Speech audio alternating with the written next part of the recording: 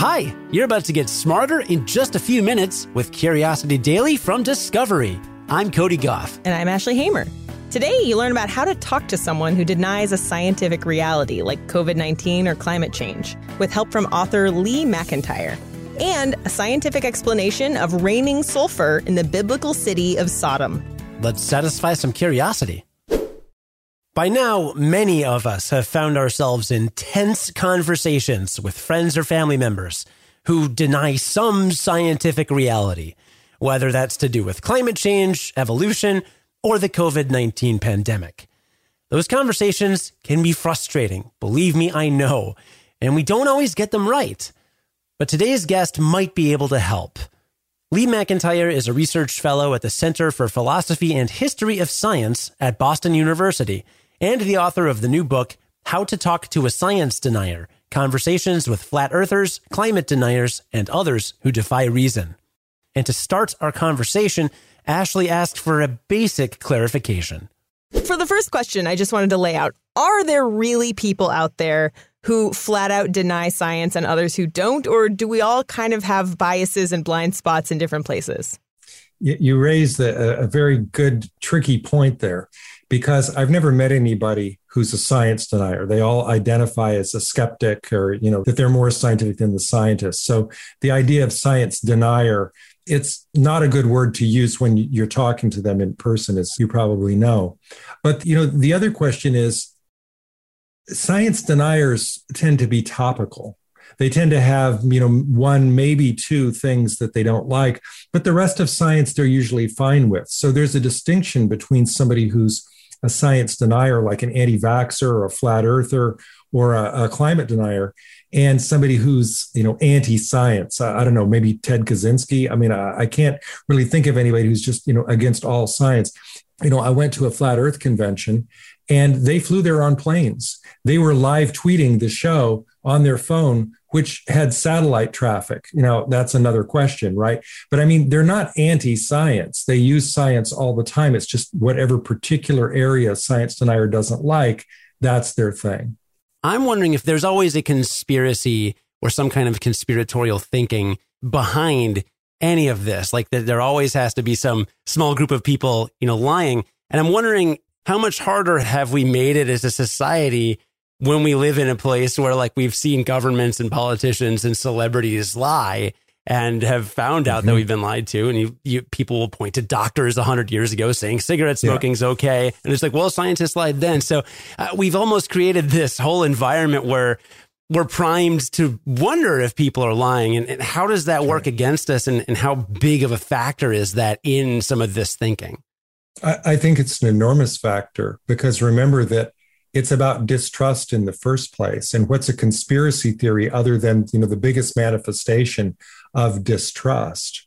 Now, conspiracy theories have been around forever. I mean, the first documented conspiracy theory was about Nero burning Rome. Right. I mean, it's 64 AD. I mean, that's a long time ago. In fact, he wasn't even in town when he got back home. He was so angry that he invented a conspiracy theory that it was the Christians who had burned Rome, and which justified burning Christians at the stake. So conspiracy theories go back a long way and, have always been sort of horrible, right? The consequences can be sort of horrible. Surprisingly, every instance of science denial is based on a conspiracy theory. They may not bring it up in a way that you would think it is a conspiracy theory, but there always is one. They don't want to admit it sometimes. Now, some people will just admit it. Some people will say, yeah, I believe in conspiracy theories. In fact, I can tell you my top 10 conspiracy theories. They may have no problem with that. Other times they're a little slicker. I'm having another email exchange right now with a guy who's a publicist for climate deniers. So he's not just a climate denier, he's helping them to be much smoother about it. So I've got very little patience for this guy, right? He's not a victim. He's out there amplifying things. And, I am pushing him because, I won't always respond to him because, I've got a life to do other than that. And he's always got something more for me to read. But I have said, how could it possibly be the case that all of these hundreds of thousands of scientists in all the nations of the world are lying. I mean, wouldn't they have to be? Are they all in on it? Really? And just, the 2 or 3 scientists that you're working with, who, by the way, are not experts in climate change, they're the ones who have found the right answer. How could that be? And he hasn't directly answered that, but I'm going to keep trolling him back because I know there's a conspiracy theory underneath it. I mean, there would have to be, unless just all the scientists were duped as well. Is that the way to do it then, is to ask questions like that? I think, but it depends on the audience, right? And I mean, I listen 10 times more than I question, and listen first, because as I said, especially face to face, if you've listened to somebody for 10 minutes, they will eventually take a breath and say, what do you think? Or am I right? Or, something like that, right? Yeah. So I think it is appropriate to challenge somebody on those grounds. There's a terrific paper in Nature Human Behavior in summer 2019 by Cornelia Beach and Philip Schmid that talks about 2 ways to convince science deniers. And they both work. There's empirical evidence that these both work. One is called content rebuttal, if you're an expert in whatever the subject is, and you approach it in the right way, you can get them to listen. But the other is technique rebuttal. And it's just as effective as content rebuttal, by the way. And it's based on those 5 tropes. Lee told us that the 5 tropes of science denial are cherry picking, where a person only considers evidence that supports their idea and they ignore other evidence; conspiracy theories, which are defined as an explanation that makes references to hidden, malevolent forces seeking to advance some nefarious aim; reliance on fake experts and the denigration of real experts; illogical reasoning, or the use of a fallacy like straw man, red herring, false analogy, false dichotomy, jumping to a conclusion; and finally, the insistence that science must be perfect, which, if you've ever listened to one of our episodes, you probably know is not a thing. It's virtually impossible for science to prove that a thing happens 100% of the time. But that fact doesn't stop science deniers from using it as a trope. Cherry-picking evidence, conspiracy theories, illogical reasoning, etc. If you learn what those 5 tropes are, and then you go talk to science deniers, you can say, let them talk and then say, but isn't that cherry-picking? Or how's that not a conspiracy theory? Or wait a minute, you believe this guy's evidence, but not this other person. Isn't that inconsistent? Or why do you expect science to be perfect? The great thing about that study is it has scripts in it of what they used. Now, the study was done online, and it was done with people I would consider to be the audience for science deniers, people who had just heard misinformation and they were just getting back to them immediately. So, of course, I wanted to make the job 10 times harder. I read this study and said, okay, now I wonder if the same result will work for hardcore people face to face. And that's what I've been trying to do ever since. And it's a challenge. So, practice good listening, ask questions, and give content and technique rebuttal a try. And just remember that you won't change someone's mind overnight. Again, that was Lee McIntyre, author of the new book, How to Talk to a Science Denier, Conversations with Flat Earthers, Climate Deniers, and Others Who Defy Reason. He'll be back tomorrow to talk about the role identity plays in science denial. Around 3,600 years ago, Tal el-Hammam was a bustling city-state in the Jordan Valley near the Dead Sea. It thrived for 1,500 years, until a devastating event destroyed the city and contaminated the surrounding farmland with salt. What had once been an extremely fertile area became completely barren overnight.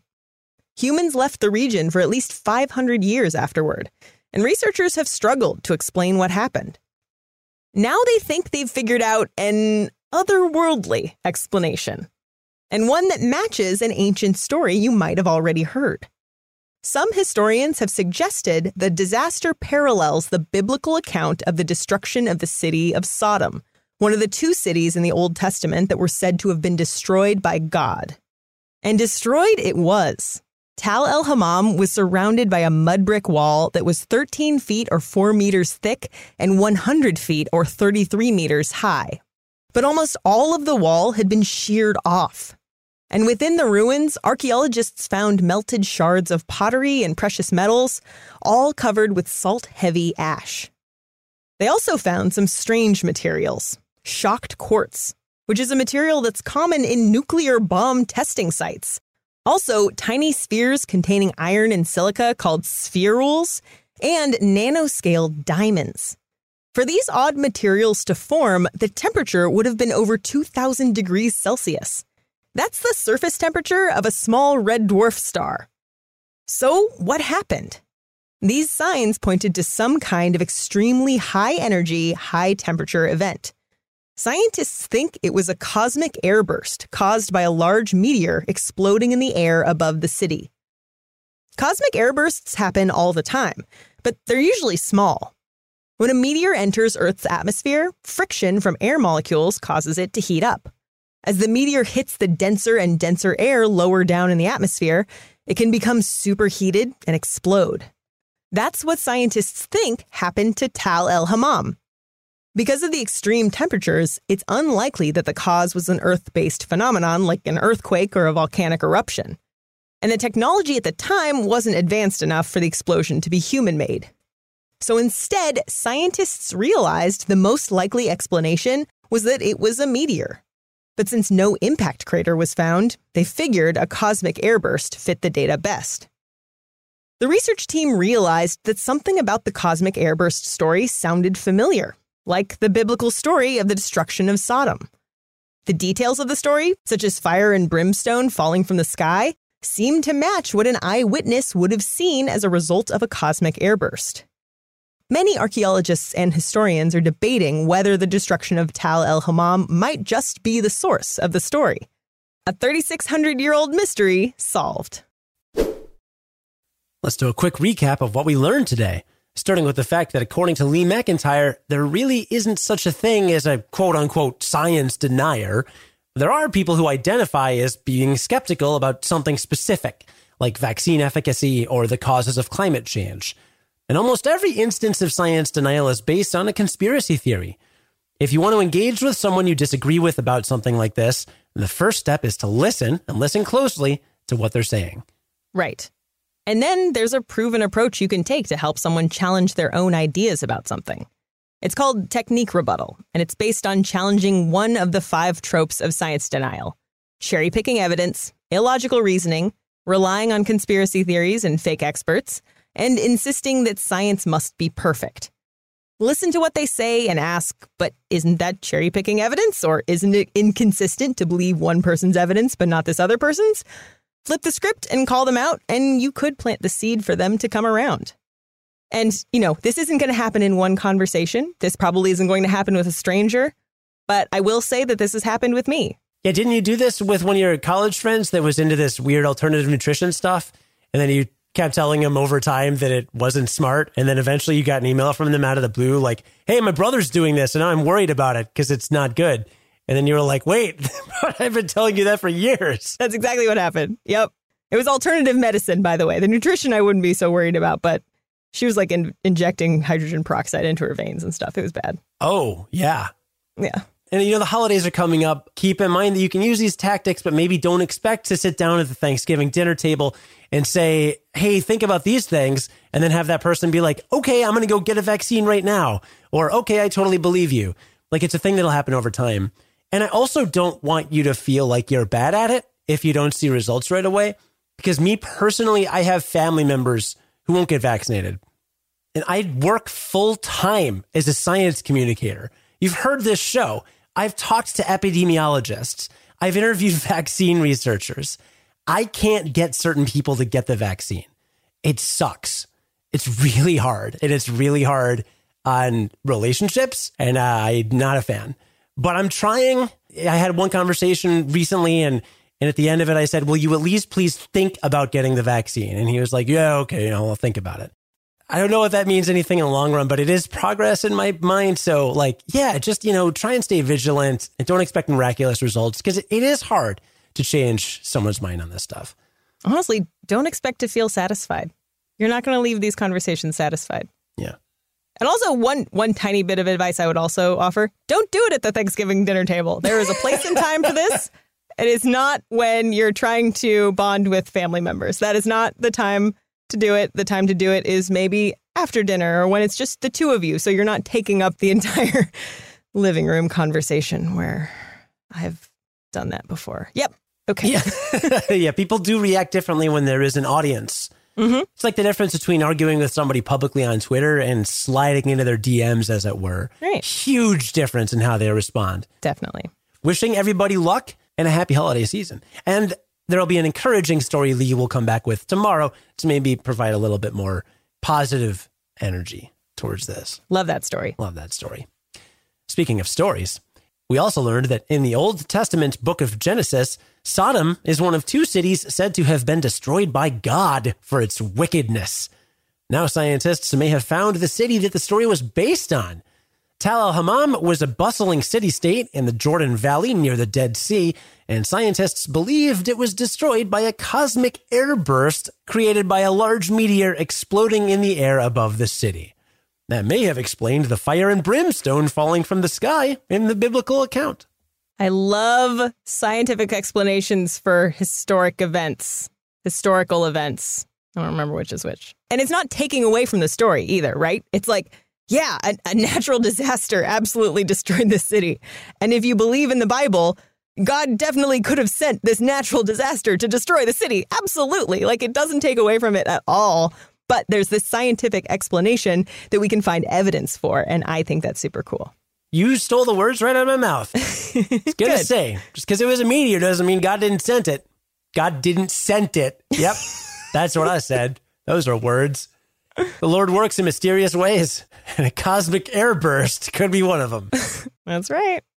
The writer for today's Raining Sulfur story was Brianna Brownell. Our managing editor is Ashley Hamer, who is also an audio editor on today's episode. Our producer and lead audio editor is Cody Goff. If there's one thing you can't deny, it's that you can join us again tomorrow to learn something new in just a few minutes. That's not science. That's just common sense. And until then, stay curious.